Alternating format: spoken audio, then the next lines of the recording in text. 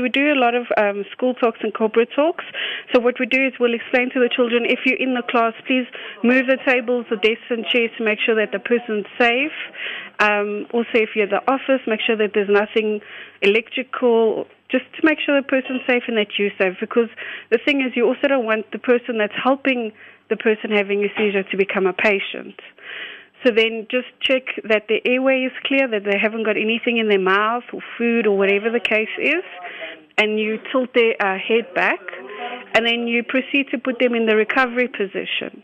And then you just put something under the head. If you have a jacket, you can put that under the head until they come round. You have to time the seizure when the seizure starts, so it shouldn't be longer than 5 minutes.